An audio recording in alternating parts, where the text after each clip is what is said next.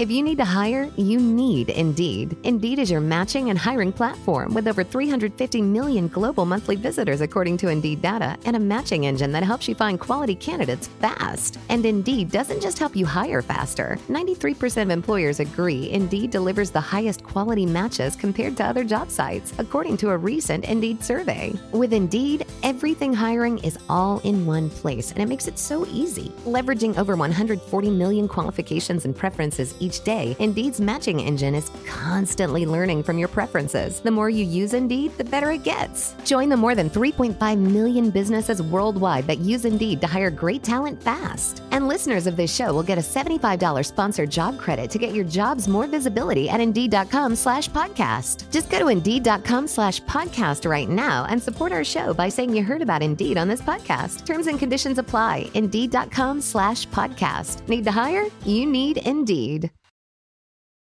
Every team, every topic, everywhere. This is Believe.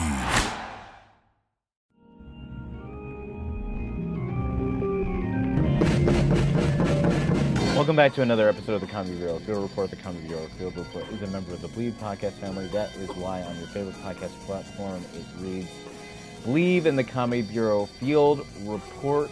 A name that is on episode 151, still very much there, and it'll probably exist in episode 302 and 604. I don't know. It's crazy that it's almost 3 years of this podcast, but that's my measurement for how long it's been since COVID. Anyhow, on that note, on recording on Valentine's Day, either Happy Valentine's Day or Happy Singles Awareness Day, if that's a thing, to everybody listening. Bringing back one of my favorite people in comedy, one of the best producers in comedy. Give it up for Joel Mandelkorn, everybody. Yo! Hey! I think this is the first international episode, technically. Yeah? You haven't talked to anyone in Australia or England? I think I have, but they were in LA when they were doing it. Oh. Yeah. All right. That's respectful of you. Time zones are weird. Time zones are weird. Currently, Joel is in Berlin, Germany, and it is 9:18 p.m. where he's at. Why are you blowing up my spot? I'm sorry. Did we not discuss this off pod that you want to undisclosed location? Yeah, No. You're trying to be off the grid while you're on Zoom. Yeah, I think in different contexts, I care about things, but in the context of talking to you, even in a recorded fashion, I don't care. Great. Okay, so have you gotten to see any comedy, or you have any interest in looking at or watching comedy while you're in Europe? I did look. There's a bar. I looked up. I did an internet search.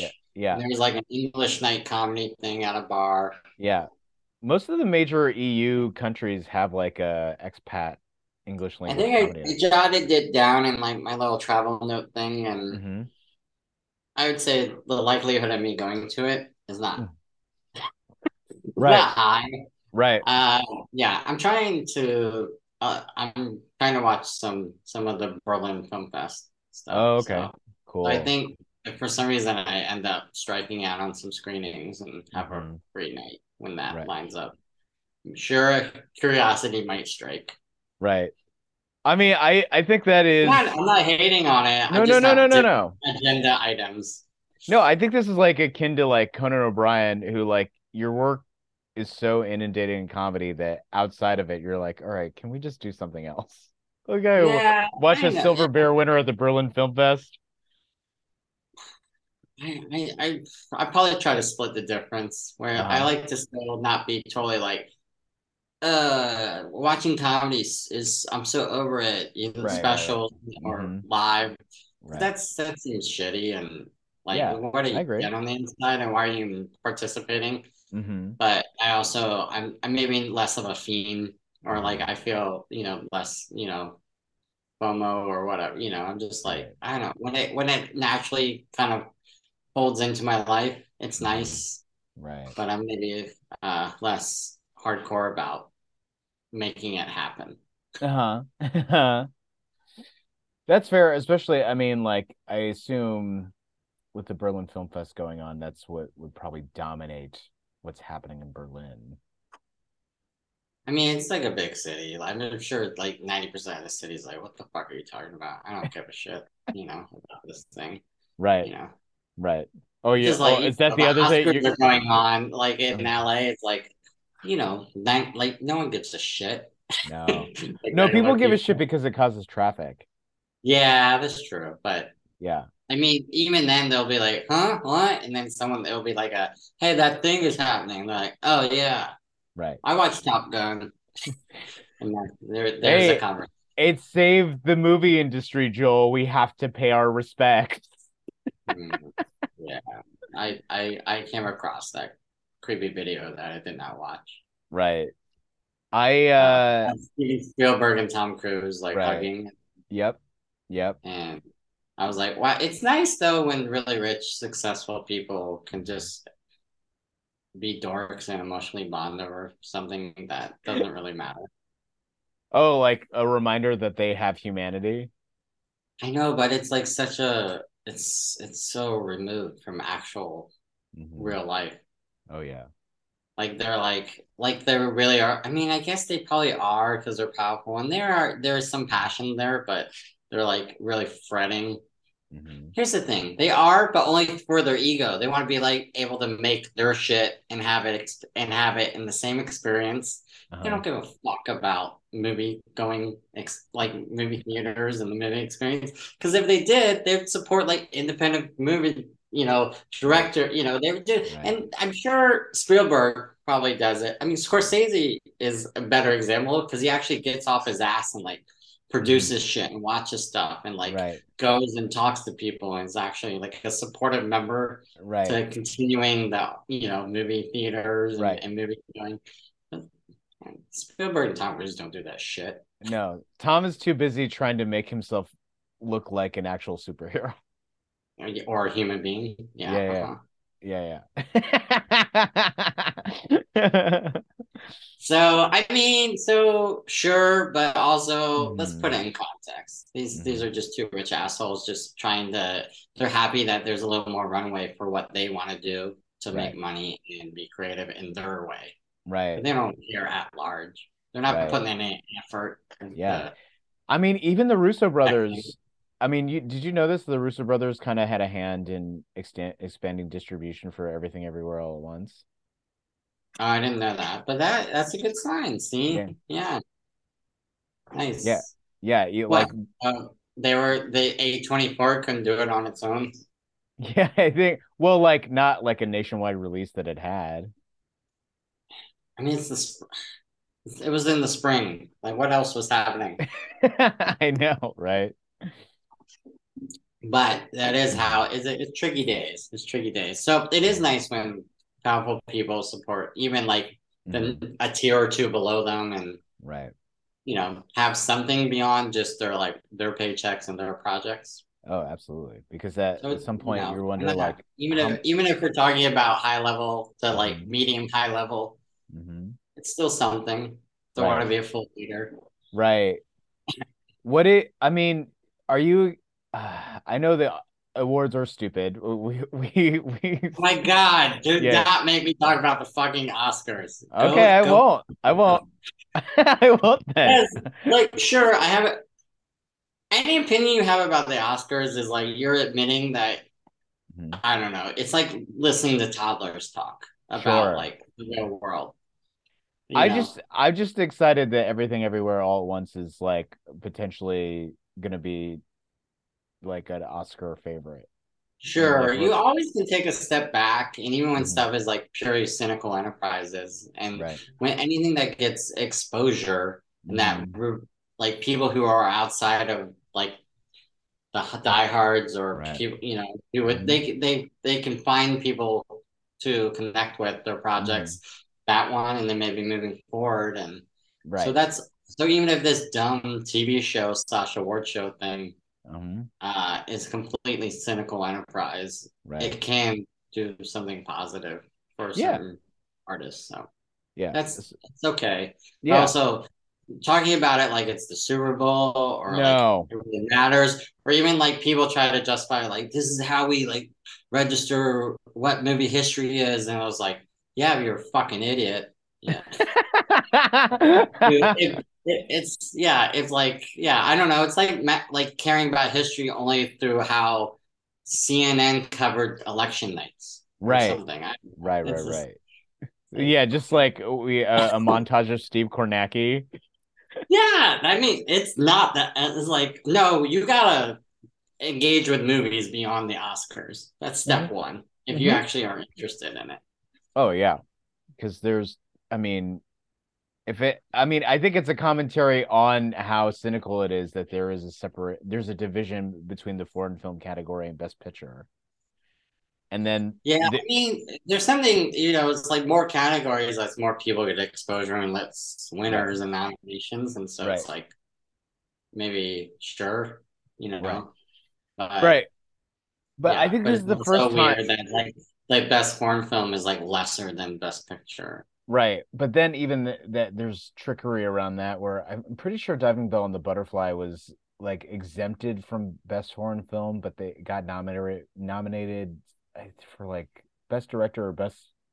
I don't know how that works, and things have changed on the end because if a film, because it's like the it has to make it through. It's like weird. It's like minor league. It's got to make it be nominated by its home nation, right? To be considered, and every country gets one movie. Yeah, which is again so stupid. Like it's like the Olympics. It's so fucking dumb. But maybe there was, I don't know about that instance, but maybe there was a workaround where the movie didn't get picked by its country, but was still able to be nominated at large. I think what happened was there was an American production company involved, and then it got like, I guess, enough of a run in the States. So they were able to just push it regular stuff. Yeah. So I don't know. I bet also I'm betting if that happened, it probably would have been like, oh, we got to change the rules. Yeah. Just like the Andrea Riseborough thing. It's so dumb. It is like people dumb. Who are like mad that famous actors and some agents and stuff like it did the same thing that like Sony Pictures Classics does. Right. Just slightly different. And they're like, well, it's okay when Netflix and Sony Pictures Classics and Fox Searchlight throw parties and do this other big campaigns and stuff. Right. But if some famous actors do something, right, it's like awkward, cheesy, bad. Right. Like, again, we're just talking about a dumb TV show. Yeah. There's first world problems, and then there are like these problems which are even more out of touch with the first world. Yeah. I mean, everything has its context, and there's some validity to talk about it, and like how she pushed out some other nominees. But still, it's like we're all talking about like a bunch of successful people and who got to sit at what table at the big party, Yeah. It's like, well, yeah. Oh boy. But I'll just say maybe you tricked me into talking about the Oscars. I just wanted to say that it's exciting that a comedy, like a thing that is a comedy, is like leading the way for this year's Oscars, and I can't even remember if that ever happened, ever. Well, they smartly have not like nothing about it has been pitched as comedy. Right. It's like, an action, adventure, family thing. They're like, everyone is like, don't even bring up the word comedy. And that's been the key to this campaign. Right. It's about family. It's a magical adventure. Right. But for certain people, it's not a family friendly movie. Yeah. Well, why? Because you don't want to be reunited with or make up with your family. The sex toys probably. Oh yeah. I mean, I don't want to talk about it. That's like the little bit, like if there was like one little passing version, the fact that had a little bit of a long run of that joke in the movie is a little bit of a thing for me, I'd say. And I'm not even as a prude, just as like, this is a little hacky and little like, I don't know, a little like 1990s bro comedy. Sure. And I'm not sure it was very wink wink either. And the fact that they returned to it a few times, I'm like, nope, they legitimately just thought this was funny. Right. I mean, I think this is like a sign of growth, because I feel like Swiss Army Man was full of that. Like a lot of it. Like that was the core of its humor. A lot of body flatulence and stuff. Yeah. And a lot of that. And there's a lot more emotional depth and everything everywhere all at once. Yeah, I guess that's yep, you can, as long as there's some family storyline, I guess you can throw in sex toys. That's what we learned. Yeah, that is indeed what we learned. All right, I'll stop making you talk about the Oscar. I do want to talk. So, Hot Tub with Kurt and Kristen, a show you produce for how many years now? 8, 10 or so. 10. I mean, we had pandemic on and off, a little bit of, a few sabbaticals, but right. Yeah, it's January 20. We did one show in December 2012, but we started the regular run in Los Angeles January 2013. They're hitting their 18th year, and again they had a little break when they moved to LA, and then of course the last recent years, right, a little bit on and off, but yeah, in general 18 years for them and like 10 years for us. Damn. Maybe. Yeah. Okay, so now that you're settled at a new venue on a new day, which is kind of monumental for a show that's always been a Monday at 8, no matter where it is. Yeah, this is like 2023. You gotta just fucking, sometimes shit has to change. Yeah. So it's Wednesdays. It's outside. It is cold in LA. How's it going? It's good. Yeah, I mean, Lance and the whole staff at Permanent Records Roadhouse are very positive, very supportive, very helpful, and just there's not a lot of weird venue bullshit. What qualifies as weird venue bullshit for the listeners? I don't, just like people are like, basically in general, the whole attitude is like, oh yeah, like even if no matter how long you've been doing it, they're like, and you walk in for your show day and they're like, oh yeah, there's a whole like, oh yeah, you're fucking doing that thing, right? Oh yeah, that attitude of like, oh wow, that's right. Oh yeah, oh you're doing the talkie thing. Cool. Okay, none of us give a shit. or actively like, this is annoying. Oh god, the fucking the comedy thing. Even though some version of that is happening through management or staff. And so, the crew over at Permanent Records are nice and supportive, and it's been positive so far. And we've made it through our cold nights and getting some good turnouts. And no, you got plenty of lamps and all that. And what? No, I mean. It's cold. I mean, even for LA, a few nights have been in the 40s, but I mean, my PSA is like, Los Angeles, you guys are going to travel. You probably are from somewhere that might be cold. Invest in some layers and a fucking coat. Right. Jesus Christ, grow the fuck up. Yeah.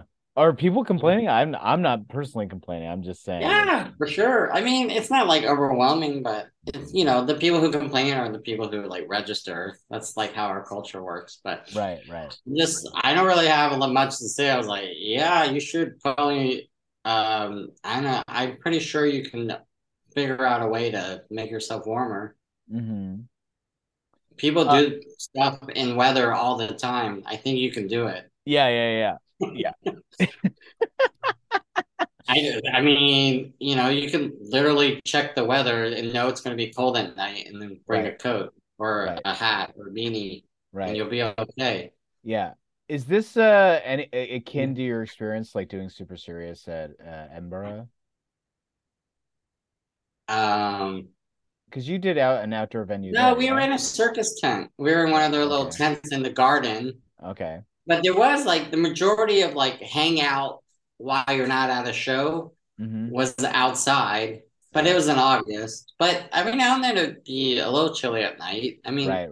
You know, it's still the summer. Yeah. But it was outside, but it'd be raining sometimes. And people, and they had some umbrella, you know, but you're still walking to and from stuff, and people were like, "Yeah, we got raincoats. We know how to do this." Yeah. But what's it like adapting to? So it's like a very untraditional space, unlike the Virgil and Littlefield, where Hot Tub used to be previously. You're like on a patio that is led to by an inclined driveway. Yeah, I like Ricky Velez. I think he gave us the great nickname, The Hill. We're doing comedy at The Hill. Yeah. The show isn't on the hill, but you walk down a hill in the parking lot.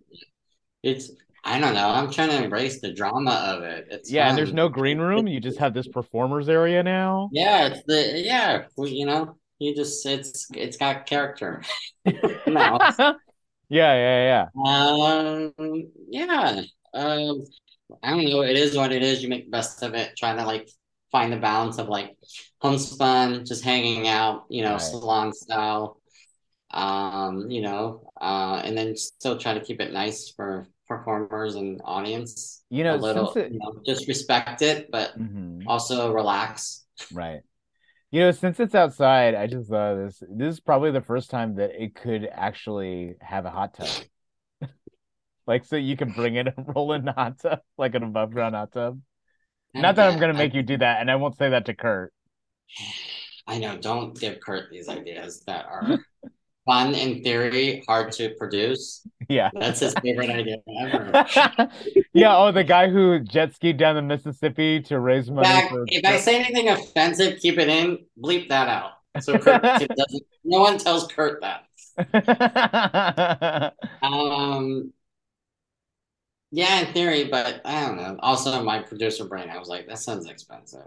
And also, I was like, that sounds like maybe something you have to have a permit for or something. I don't know. Sure. Yeah, because you've been doing it for a long time. What's it like being like a UK show? For those who don't know, stand-up shows often in England, the UK, and I don't know. I guess that would count for Ireland and Scotland too.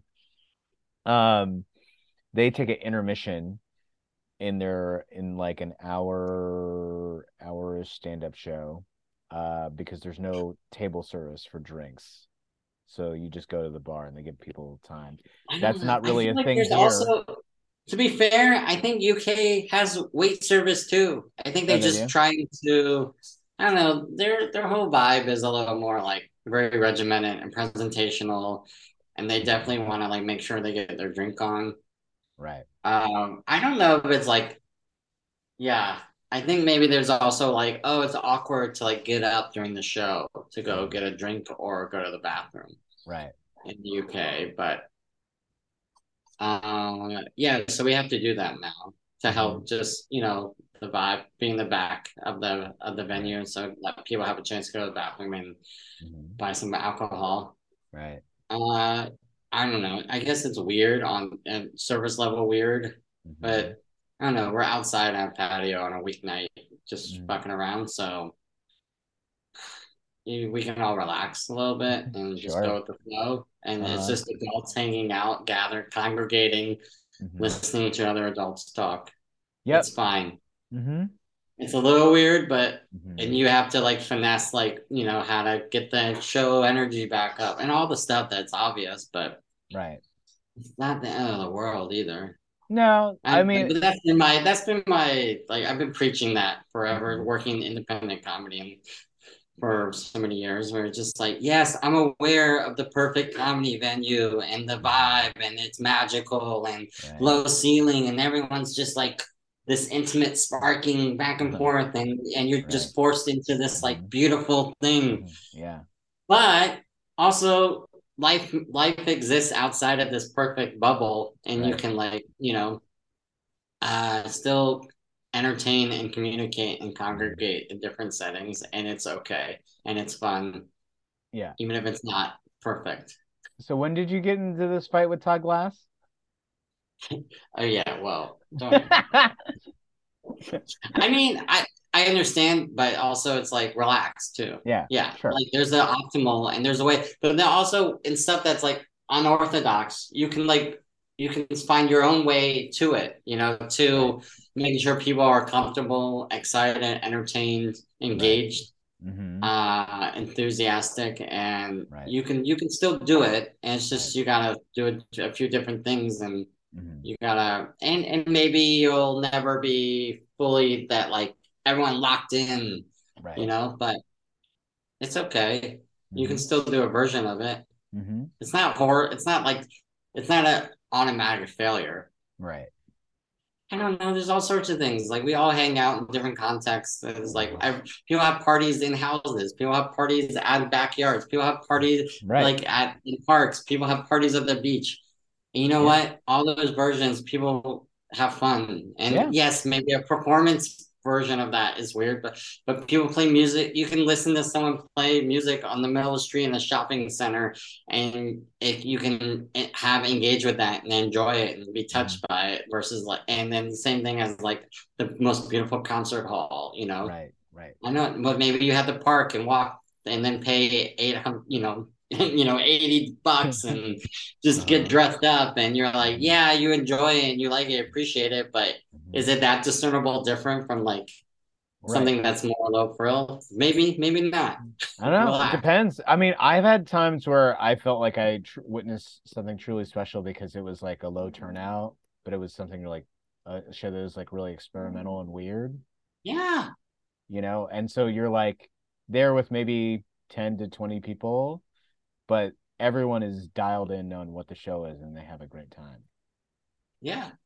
I mean, yes, it's good to strive for the optimal and the real kick ass and the big ticket stuff. But we don't have to like look at the stuff that's less than as an automatic failure. Right.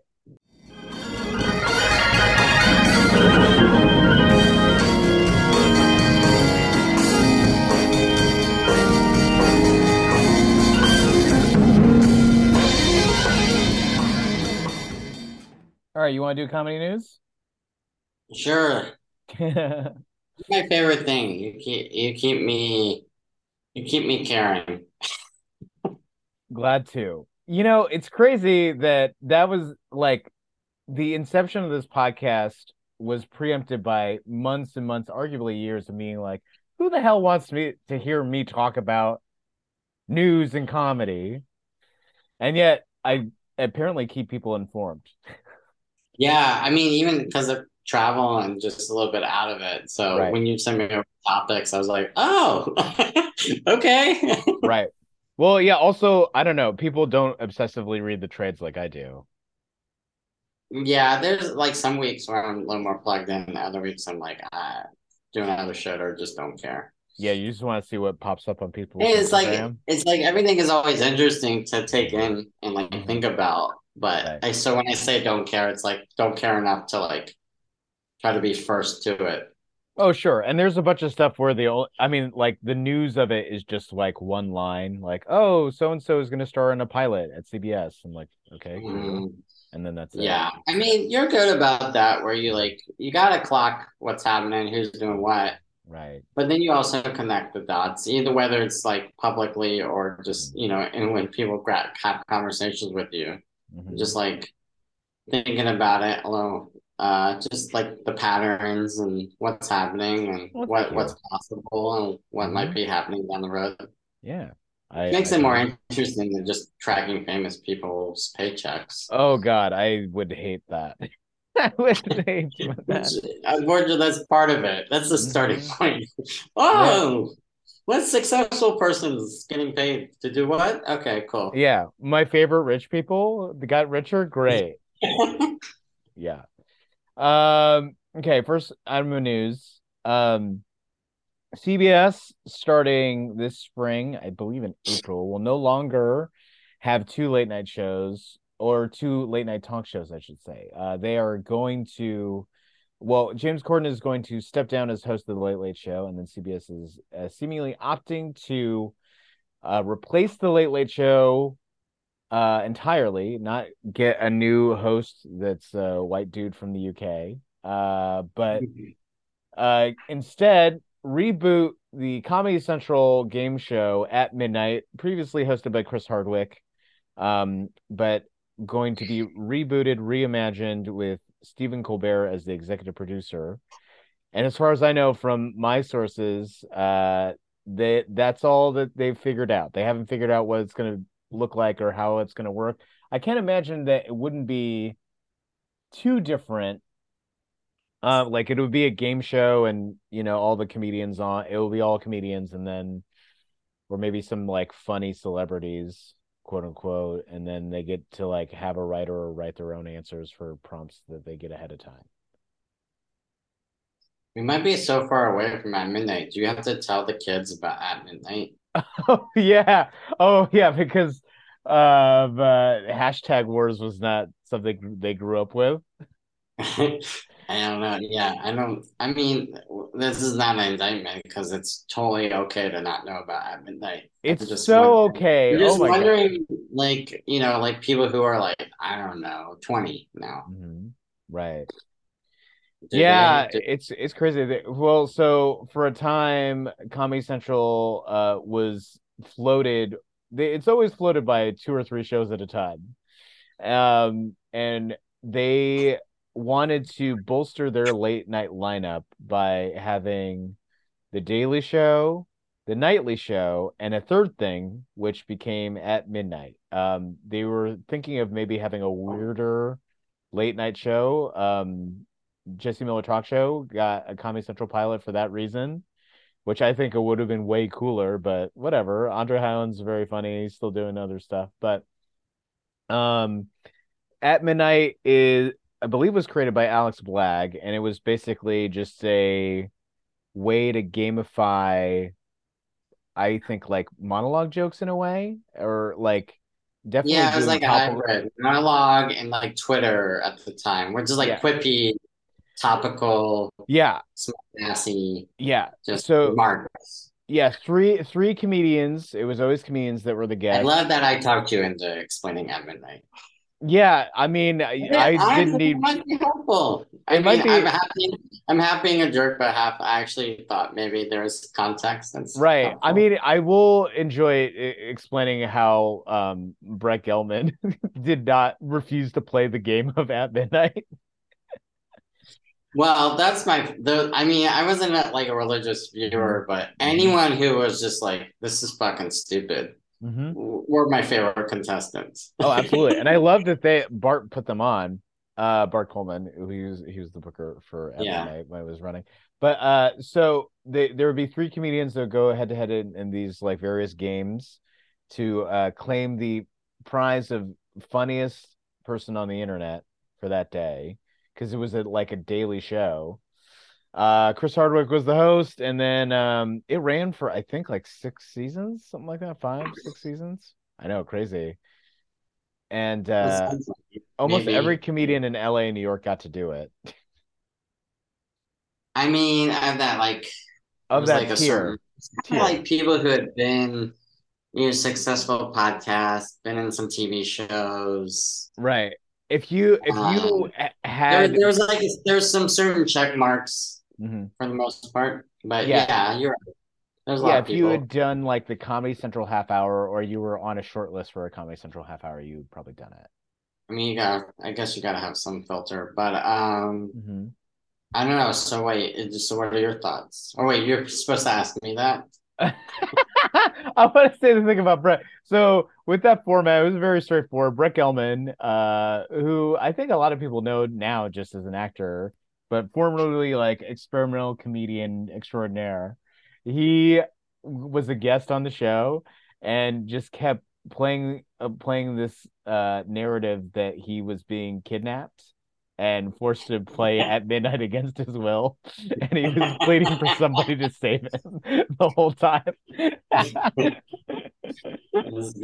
good. Yeah, it was really, really great. So that was a moment in comedy. I guess I wonder whatever the new format, if they'll allow space for that. I mean, I think we talked about it at the time where you're like, it kind of wouldn't work if everyone was like rolling their eyes at it, or like right. like meta, or right. But that said, have you watched? So Jimmy Pardo currently hosts this show called Pop Cultured, which is like very at midnight-y. Except the thing, like there are three contestants, and it's a lot of like topical challenges. It's not the same exact thing as at midnight, but one of the big differences is, Jimmy's the host, and he's much more unhinged than Chris. And there's a lot more room for just like banter and riffing, and they definitely aim to book people. Like the last show I went to had Daniel Van Kirk, Todd Glass, and Justine Marino as the contestants / guests. Yeah. And like they just left a lot of room for them to like do whatever the hell they wanted. Yeah, I mean, there's like I mean, you know me, I kind of like when people are just like going in chaos mode. Right. But I'm aware of maybe the need for some structure, and also people who are like, what is this thing? And then it's just, if you're just turning into chaos, you're like, right. Either you're gonna be like jazzed by that, or you're gonna be like, this is horrifying, or this is the most annoying thing ever. Right. If there's no end point, no way to kind of get into it. Right. I mean, if the show is going to air at 12:35, I think that's the domain of weird. You should definitely aim and lean towards weird. Is that when that show airs? Well, okay. At midnight, I forgot when late night shows are actually on the air for people over 60 who watch it live. Is there anyone? I mean, I guess there's probably someone who has regular television and who's. I'm assuming like the security guards at like Ralph's. Oh yeah. There's something. Yeah. So the Late Show airs at 11:35. Jimmy Kimmel Live airs at 11. Man, I've been getting a lot of comedy info here to people. It's like, hello, I am here to Earth. Explain late night talk show. Yeah. The Late Show comes right after at 12:30. No, but thank you. I totally had forgotten, like, because there is some little differences, like you're just saying. One's 11:30. Right. Yeah. So they're still going to call it at midnight, even though it doesn't start at midnight. This is bullshit. Right. I wonder if they're going to retool it. So a lot of now, what's your pitch? Come on, there's some time to get your notes in. Yeah, there is. I would want something that like how do we take down Gutfeld? So Greg Gutfeld is Fox News's late night talk show host. They have one, and his show is called Gutfeld, and according to ratings Nielsen, it has outperformed everybody else in late night who's on the left, or identifies as being on the left. Sometimes Colbert is still like overall is like number one, but Gutfeld has gotten up there. But the demo, is anyone getting anyone under like 50 or 60 years old? Yeah, I don't know if they published that part of the trades, but I'd be interested to see that. It sounds like you're talking about who's fighting over old people. Yeah, who's fighting over old people? But like, I mean, is that a fight even worth fighting? Like, how much longer are you gonna fight that fight? I mean, hopefully one day they'll finally start dying. But right. In the meantime, they're the ones, they have spending money, so advertising, there is value to them. Yeah. Even if we put eyes at it. And they're also still running our country and finances and stuff. Right. Well, unfortunately, everyone over 60 is still in charge. Mm-hmm. Yeah, no kidding. Well, so I guess they do matter, Jake. So they can get some laughs and some guffaws. Mm-hmm. Talking about cancel culture? Is that what you want? Yeah. Have you? I remember. You're avoiding the issue. What are your pitches for at midnight? The 2.0. Well, my pitch for at midnight 2.0 would, I think I still want it to be a game show, but I think I want more than just topical games that people answer with a buzzer. I would like some physical challenges. Or things that are real, like with props, or are you just talking about like gestures and miming? No, with props. Like if this could be more like Bunk and less like At Midnight, that would be great. Yeah, I think having a little bit, some stuff. Well, one, the physical stuff will probably go on TikTok. Mm-hmm. America's Funniest Home Video / TikTok. Right. I know it's on CBS, so this probably wouldn't go, but I feel like a darker version of At Midnight would be really cool. If there was ways to like ask like satirical questions about, like what's going on in Ukraine, or whatever tragedy happened that day, to raise awareness. Yeah, I think there's clever ways to get at that without being hack or what you're talking about, or also reference like the weird, like I love it, I hate it culture that's online, and also, I mean, without being cheesy, some stuff that is like visual, like you're saying, I think that is smart rather than just a bunch of three people talking behind podiums. Right. Just to have some physicality to it is smart. My big note would be like, I think the Jeopardy riff visually is kind of dead. And I know the UK, they love that, but they still have a king and queen. They have a whole royal family, so they're fucking idiots. And they still like everything, like everyone to dress up and be prim and proper. So they like the shiny floor bullshit.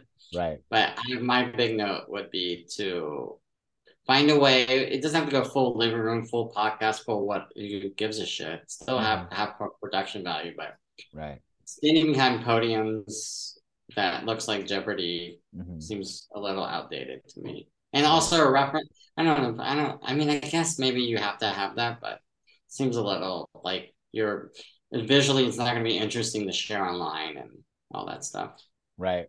Also, I would like points to be more arbitrary. Like, I know Hardwick would just yell points, but I think you just need a scorekeeper. But like, who's the random asshole rather than the host?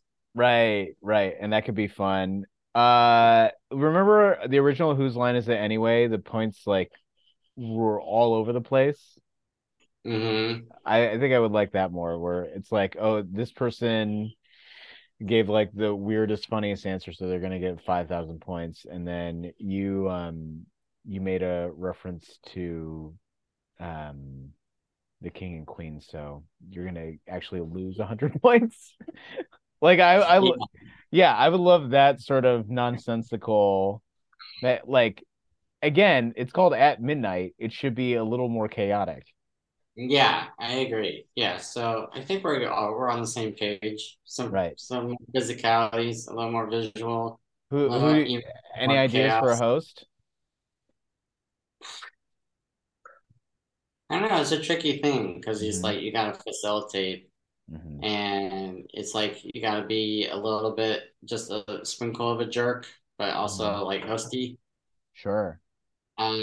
Why Ron Lynch keeps popping into mind, but he's not famous enough. Yeah, you probably gotta get someone a little younger. Yeah. But I don't know. Like, it'd be nice to find a woman. Oh yeah, for sure. Love of God. Yeah, more women in comedy exist besides Chelsea Handler, Eliza Schlesinger, and Amy Schumer. Natasha, I mean, I don't know. Also, it's going to be interesting to see like where it lands as far as like profile and people's thought about it and how it's branded. It's on the big network, so that has a little more clout than Comedy Central, but it's still a game show. It's still not as a prestige thing as like UK and other places.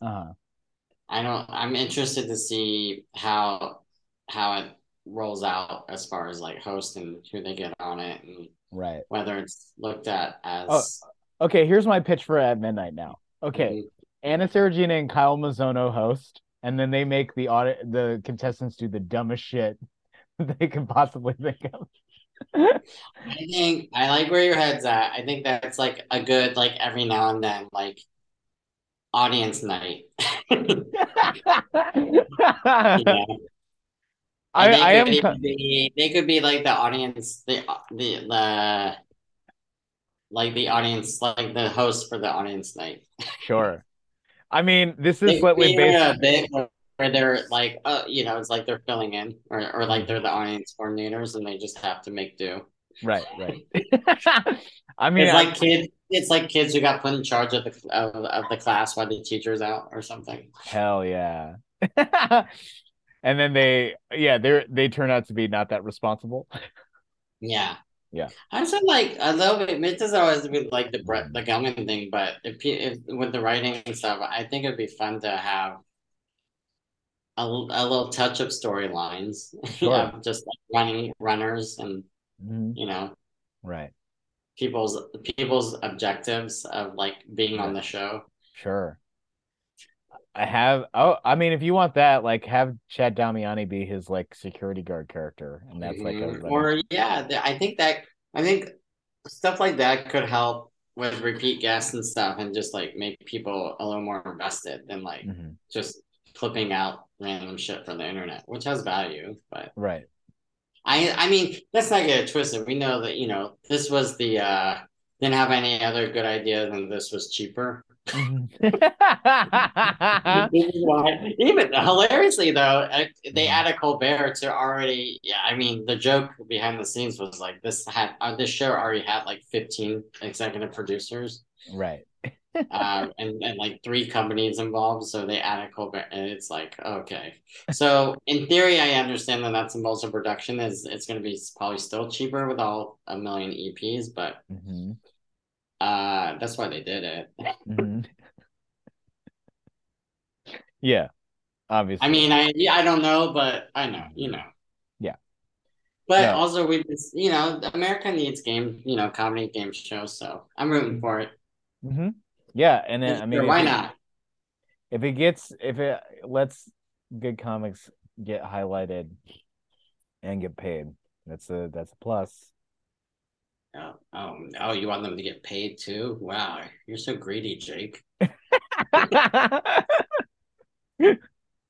What character is this, Joel? What character are you playing now? I don't know. Contrary asshole. Sure. But yeah, when are they starting that? Did they say in the news? No, they haven't, because they're still like developing it. But I mean, at a certain point, they can't because Corn's ending in May. Yeah, I imagine that they're gonna sometime this year. Maybe you can't. I mean, maybe you can. What are there roles anymore? But I would assume it would have to be probably by the fall. Yeah, I would assume by the fall. Yeah. Well, good luck everyone who's trying to get work and get on that show. Right. Good luck to you all. I hope it's positive work environment and constructive and fun. I wonder if this is not full of heartache and stress. Ditto. I wonder if the way that it depends on how they structure it, but I wonder if they'll bring back hashtag wars and that's what saves Twitter. No, because that used to dominate Twitter every I don't know. Yeah, I don't know. Yeah, I mean, I don't know how that works as far as like what they're gonna try to lean on social media wise. Of course they'll integrate TikTok and shit, but yeah, it's hard to like to be current and not outdated in that stuff. Yeah. Okay. All right. Next news story. Tina Fey and Amy Poehler are going on a tour this spring to 4 cities. They're big nationwide tours, just 4 cities. Yeah, I know. Washington, D.C., Boston, Chicago, and Atlantic City. Yeah, those are the 4. Atlantic City is interesting. Yeah, Atlantic City isn't, and it's interesting. It seems like okay, they didn't want to play New York or LA.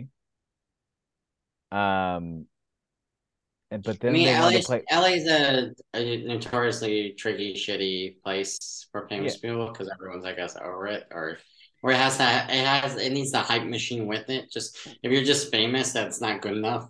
Right, but I think Amy and Tina are past that. I mean, certainly like when Martin Short and Steve Martin went on tour, they played both places. What are they? What venue? What size venue are they? I want to say they're successful. It's going to be great. I think it's interesting. To me, it indicates there's something else. This is like a toe in the water because it's not work. Like they're rich enough.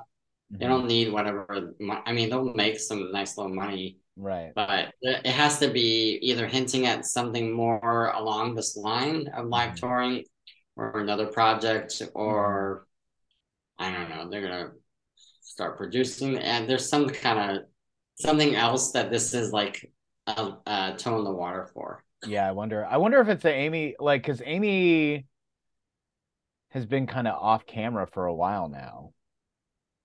Yeah? It might be a way. Maybe they're gonna be in TV or movies a little bit more, restarting that. Yeah. It seems to me because it's like, okay, you're not doing a real tour, you're just doing this little fun thing, which is great. Everything more power to you, but it indicates that this is a test for something else.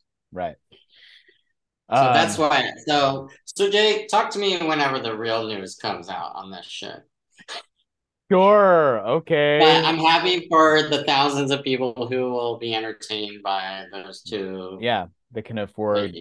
What is it? Yeah. Like $46 tickets or whatever they go on sale. That's it. That's nice. That's a nice. That's well, great. I think that's where it starts, and then it like goes up from there. Sure, there's always gonna be asshole tickets, but 40 some bucks is okay.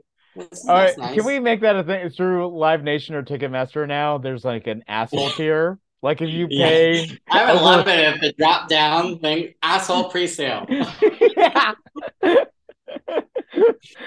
Promo code I am. I think it would be split. I think some people are like, yeah, I know, and then other people would just be like, hand over chest, like horror, like not me. Patron of the arts. Yeah. But you're also an asshole for buying a ticket that expensive. Yeah, I don't. I don't really have much to say. It sounds like a nice little thing, but to me, it indicates since it was so short that either they're going to want to do more touring or they're trying to restart, get something going, build a little buzz, a little restart, a little something, for something else. Right. It'll be interesting to. I think about how it will contrast with Steve Martin and Martin Short's tour. Because like, what was really weird about I mean I didn't even get to see the show, but I got to see clips of it, and obviously they went on late night and everywhere to promote it. There's this weird sort of affectation that their like argumentative dynamic has. It's like clear like they're very close friends, but they're like doing this weird dance of wanting to seemingly kill each other or like kill each other's career during the show, or like we're the worst of friends. And, I mean, that's smart. It's smart. Yeah. Tension is good storytelling. Tension is good storytelling, but there's a point at which it seems like, okay, you're putting us on. I mean, come on, dude. Everything. I mean, I guess you're like the joke where it's thin or it doesn't have enough turns for you. Sure, maybe. Right. Well, the dynamic between Tina and Amy are I mean, I think they're much. I mean, I think that they like each other publicly. Yeah, they haven't really had a tension banter. Yeah. And I think that's what. Oh, you know what? I mean, they'll figure it out. I mean, I assume it's not going to just be like, yay. And it's not going to be like, a 90-minute, 2-hour show of yay. No, I wouldn't. Figure out an angle to present themselves on stage together. Yeah, I mean, that's not even what they did in the Golden Globes, but it wasn't like, it was in stark contrast to Ricky Gervais. Yeah, there's obnoxious. There's fun comedic obnoxiousness. Yeah, I guess. Yeah, you can kind of guess where like Steve Martin, Martin Short would land with their live show. I guess it is interesting to see like how would you, and are they gonna have guests? Or I'm assuming they would. For dates, you better have guests. They didn't say. I thought the press thing said there was some indication of guests because that also is a good. It kills time, and then also it also is like the surprise person for the thing, right? And so you have to write less. Yes.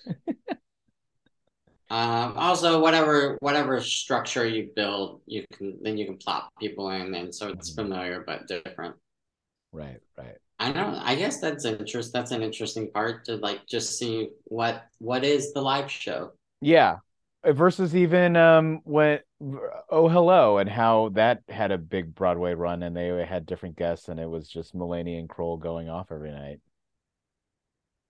Yeah, I mean, too many people, they can kill. It's not hard for them to get through an hour. No. Hour plus. No. Especially there's two of them. And especially people who, especially stand-up, people like, oh God, I gotta write an hour's worth of jokes. Versus like, oh, we're just gonna be fucking around a certain portion and then there's some structure.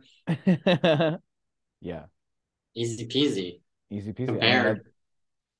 That's you just described the formula for British panel shows.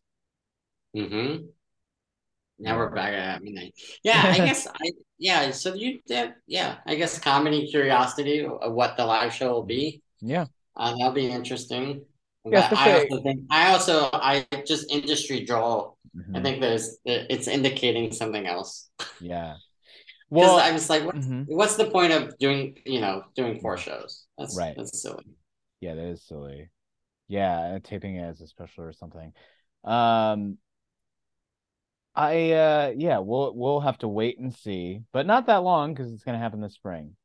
I'll mention this last news story and then I have like one, maybe more than one question left.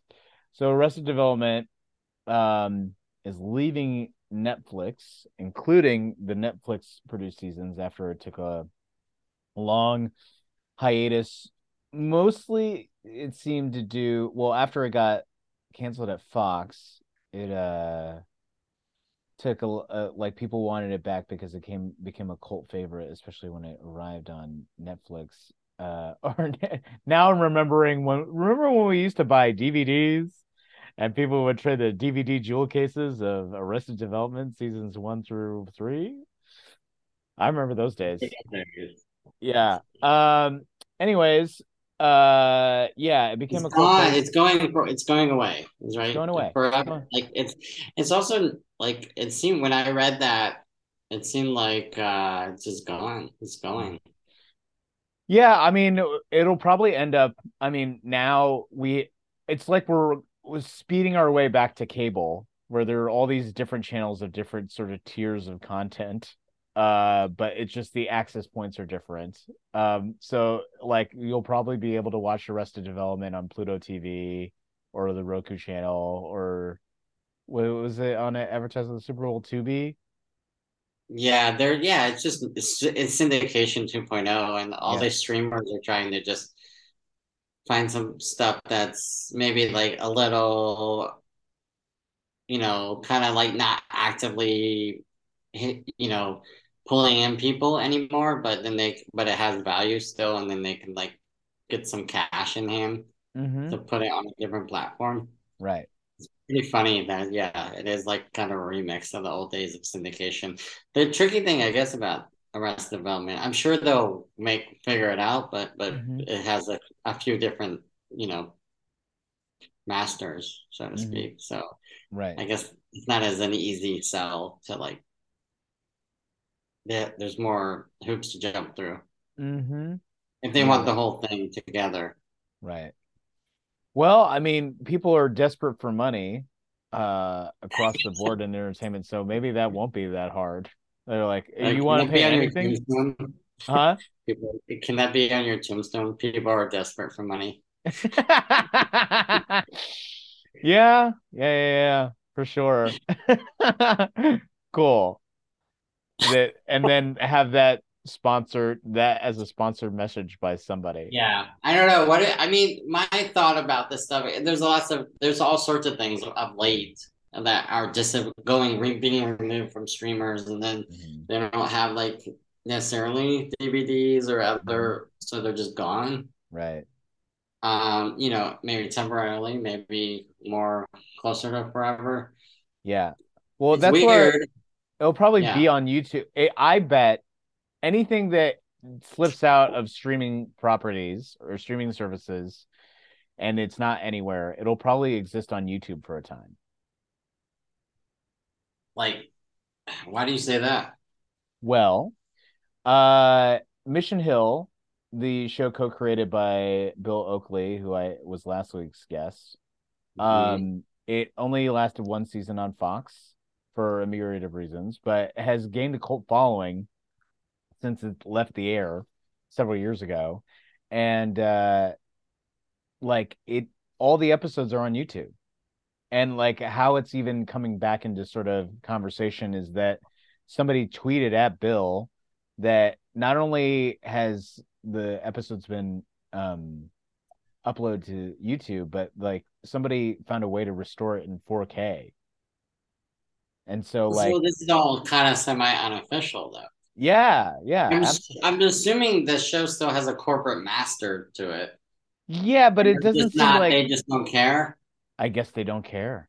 Or maybe they see, we can maybe it'll build out some interest and then we can spin it to something else like Pluto or something. Yeah. For a time period.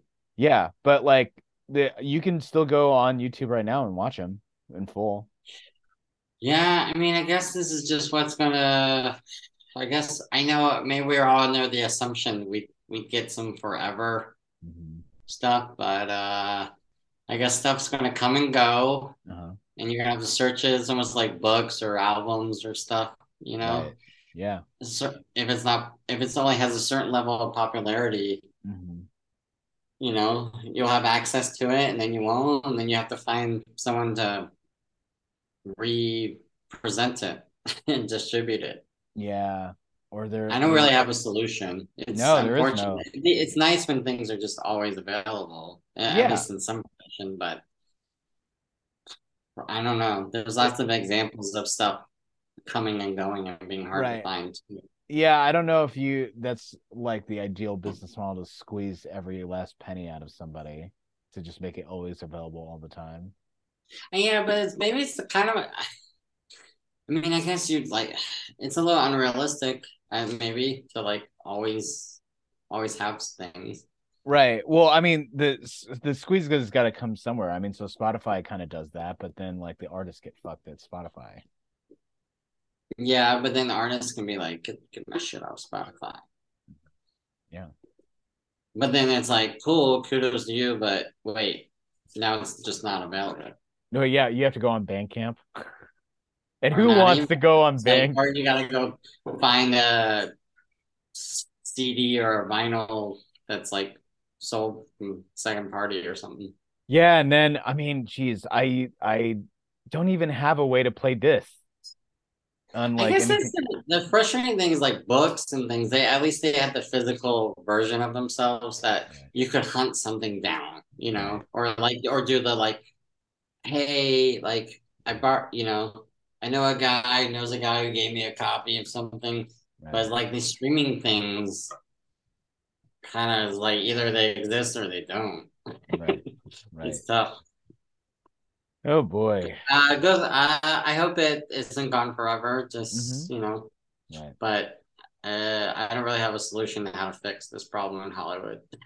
Yeah, there's gonna be more of it. They're gonna be probably more aggressively and cynical about it. I think they're stumbling into these occurrences, and now I think they'll start planning it and doing gross things and doing the version of you remember how Disney movies were only available to buy on VHS or DVD, for is during the Christmas season. You can only get Cinderella for 3 months. And then who knows, at some point, maybe 15 years from now, we'll sell it again. And we might be we might be hitting that same version of either that or like it'll ad tiers will be so gross. I mean, they're kind of getting like that already. They'll just like, do you want to pay extra to watch it without ads? Or there'll be like a deep catalog. Mm-hmm. you get $10 more a month, and you get the deep catalog. Yeah. Some of those Hulu ad breaks are as long as like original like linear TV ad breaks now, and I really hate it. We should talk. I thought. Never mind. I'm not gonna say this on air. Okay.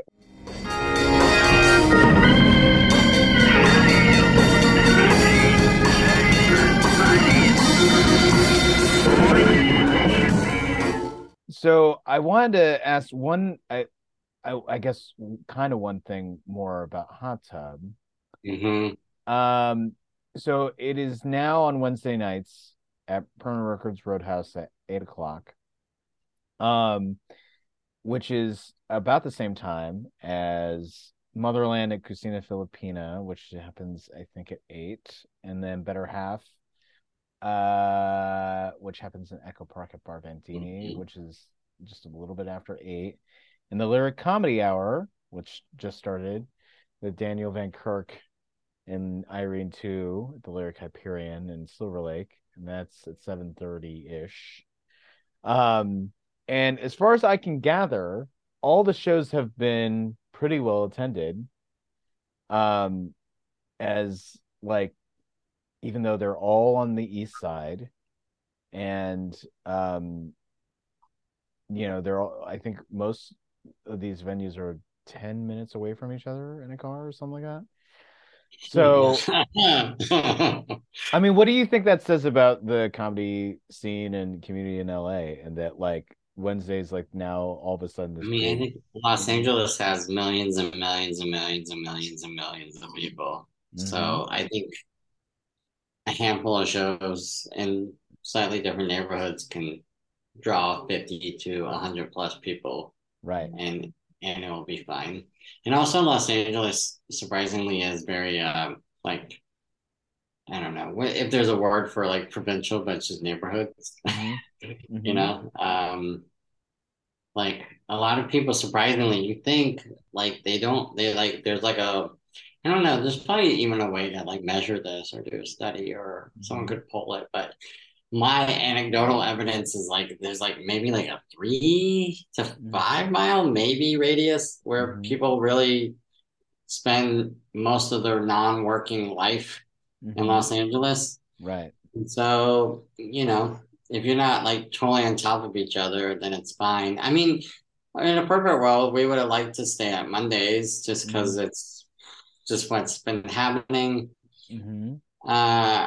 I don't know. There's some pros and cons just for my life and Mandy's life, but sure, I'm running a show on Monday. But it's fun to also, there's usually not a lot of shit going on. So it's just nice to be like, yeah, we're one of them. So it's a little bummer to overlap. And, with shows I like and people, we respect them. Definitely not trying to step on their toes. It was just Permanent Records is not open on Mondays. And then there were, post-pandemic and there were a bar and a venue, and they're just trying to be realistic about their staffing and not like bite off more than they can chew. Sure. And and be respectful to the employees they have. Right. So, yeah. So Wednesday it is, and you just roll with the punches. Right. So I think Los Angeles, it's always been like that. At least since I've been producing in Los Angeles, like people are very neighborhood oriented. So if you're not like down the block, literally, right, there's space, there's room. It's okay. Then why can't we get anything really going on the West Side? Great question. West Side, millions and millions of people live over there too. Also, okay, Ellen Harold. Yeah, she has Advocating, and that's like the one. Yeah, that's great. Yeah, but that's like on the West Side. One indie show. Okay, I think there's a little bit of like you build, there's a version of build it. If you build it, they'll come. Sure. There are people over there now that are like have some free time, more interested. there's always been college kids a little bit at West Side, Loyola and stuff. Mm-hmm. But they're like hard to gather. You know, it's similar to like people trying to get them to watch television. But like, can you congregate together in a bar to watch entertainment for a certain amount of time? But there are people over there that will do stuff, and I think it's hard if you're like you're the only thing. There's the new show, Sawtell Show, that seems to be doing well. That's a monthly. There's a guy, Dan O'Carter, who does a lot of stuff in the South Bay. I think it's a little. It has been hard. It's not. It's not made up, but I also think if people just put the flag in the ground and suffered through a shitty first 6 months and got word of mouth, and you can slowly grow. I think there are people who would do it. I think there's just I don't know. I think maybe the West Side is naturally like people don't go to entertainment as much. I thought East Side also has still a forever, young people under 35 who are like, I just don't want to be home. Sure. You need a healthy starter kit of I don't want to be home. Oh yeah, my demo. Maybe the percentage of East Side versus West Side.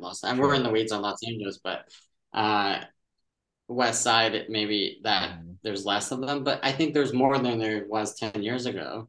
Sure. And I think people just have to find. We don't have as many venues. There's a lot of like backyards and coffee shops, but that's always been the case, and sometimes you just gotta figure that out. Right. Find it, market it, word of mouth. It's possible. Yeah. Here's the real bugaboo, I think. What? Is that I would say 95, 98%, like close to 100% of performers live East Side. And they are lazy assholes and don't want to drive, which I understand to a certain, even though I just call them lazy assholes, I understand it's a drive. It's an effort to cross town in Los Angeles. Sure. So I don't necessarily begrudge more successful people being like, okay, but I could do something that's 20 minutes away from where I live, or something that's like up to an hour away. Right. For 10 to 15 minutes set for no pay or low pay. Right. But so that's the real problem, I think, Jake. These fuckers don't live on the West Side. They don't want to drive over there. All right, so we got to start a subsidy program to get comedians to live on the West Side. We'll tack that on right after we try to get fucking affordable housing for everyone else. Yeah, right. I'll hit up Comedy Gives Back, and maybe they'll make that happen. I don't know. I think you got to be creative, and like maybe there's a world where you like partner with a nearby restaurant and be like, we give you like there's a I don't know. You gotta like somehow talk people into it, but it's like you're talking them going 2 hours away to Palm Springs or something, but it's just the Santa Monica. My God, yeah. There's this idea that Santa Monica is a far off kingdom, and it's not. Or you just have to find people who live. I mean, same thing. New York probably has this thing with Manhattan and Brooklyn and even certain parts of Brooklyn. No, if you live on the Upper East Side or Upper West Side, I don't think those people go to Brooklyn. See? Yeah, so it's like, sometimes it's just like physically like where people live. Yeah. Like the performers. Yeah, no one's doing it. I mean, sadly, there's not, as far as I know, a lot of comedy shows that happen even in Queens. And I mean, QED's in Astoria, but there's not a lot else in Astoria compared to like, Gowanus in Brooklyn or the Lower East Side. Yeah, I think maybe lineup shows are the wrong way to attack it, or exclusively trying to build out a scene through lineup shows is maybe not the way. And you get people who like are throwing like versions of parties and house parties, and you get like you invite 1 to 2 a little more veteran people to participate in a comedy setting or have some little hook to it. Right. But trying to get like 5 to 7 people over, and so maybe you just gotta attack it differently. Yeah. Good luck, everyone. I'm not doing it. Yeah, good luck. everyone. Yeah, I think, party, just think about, just relax a little bit. Don't do copy and paste with comedy clubs, and think about community building and stuff that people want to hang out and do that's fun. Yeah. With a little bit of entertainment, I think you could build something. Yeah, those are the best house shows where it proves to be a good hang. House show adjacent, something that has a good hang. And then you only got to talk one or two people to drive down. Yeah, maybe. I mean, the weather's nicer over on that side. I mean, within the idyllic spectrum of LA weather. It's possible. Good luck, everybody. I think this is the most positive I've seen you in a long time. I always mix in some positive. Sure. That's good. Joel, thank you so much for joining me today. This evening in your time in Berlin. I really, really appreciate it. No problem. Always fun. Thank you for informing me about Hollywood. Yeah, glad to keep you and all the listeners here up to date. Where can people find you online? Is there anything else you would like to promote? Just now that Hot Tub's back, Hot Tub Show, most social, I don't know the socials that matter. I know, actually, no, we're just in Instagram. just Instagram, the website, just Instagram in general. That's the one that seems to matter for us. And then I guess Wednesday nights at the back of a record store / venue. Right. You're in Los Angeles. It's fun. Sometimes it's cold. Everybody in your life, just buy a jacket and a hat. It'll serve you well. Yeah. That's what I want to plug. Jackets and hats. Jackets and hats. You know what? You're an adult now. Promo code. You're gonna need a jacket and a hat at some point. Promo code grow the fuck up. Yeah, in a loving way. It'll be nice for you. You'll be able to do lots of things. You'll be able to travel. You won't be cold. It's nice. Right. Absolutely. I also second that. I love jackets. Jackets are so great. I'm Jake.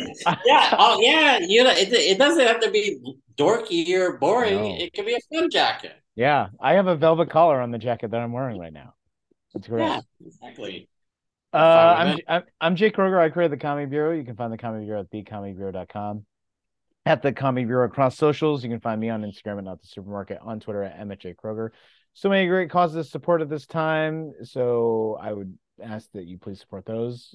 Donating to emergency aid for Syria and Turkey, which sounds like a good idea. But if you have money and generosity left over, please support the Comedy Bureau to keep it running. And with that said, as we sign off here, do you have anything else to say, Joel? No, Jay, you're doing great. Thank you. Thank you for your service. I do need to hear that every so often. Thank you so much. Comedy is happening, and as the great Brody Stevens would say, enjoy it.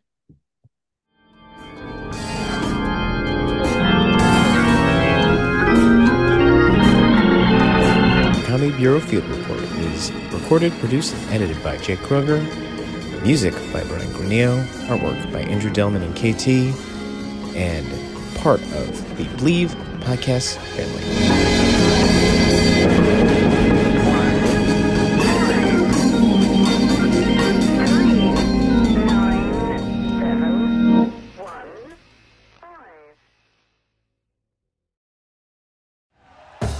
Thank you for listening to Believe.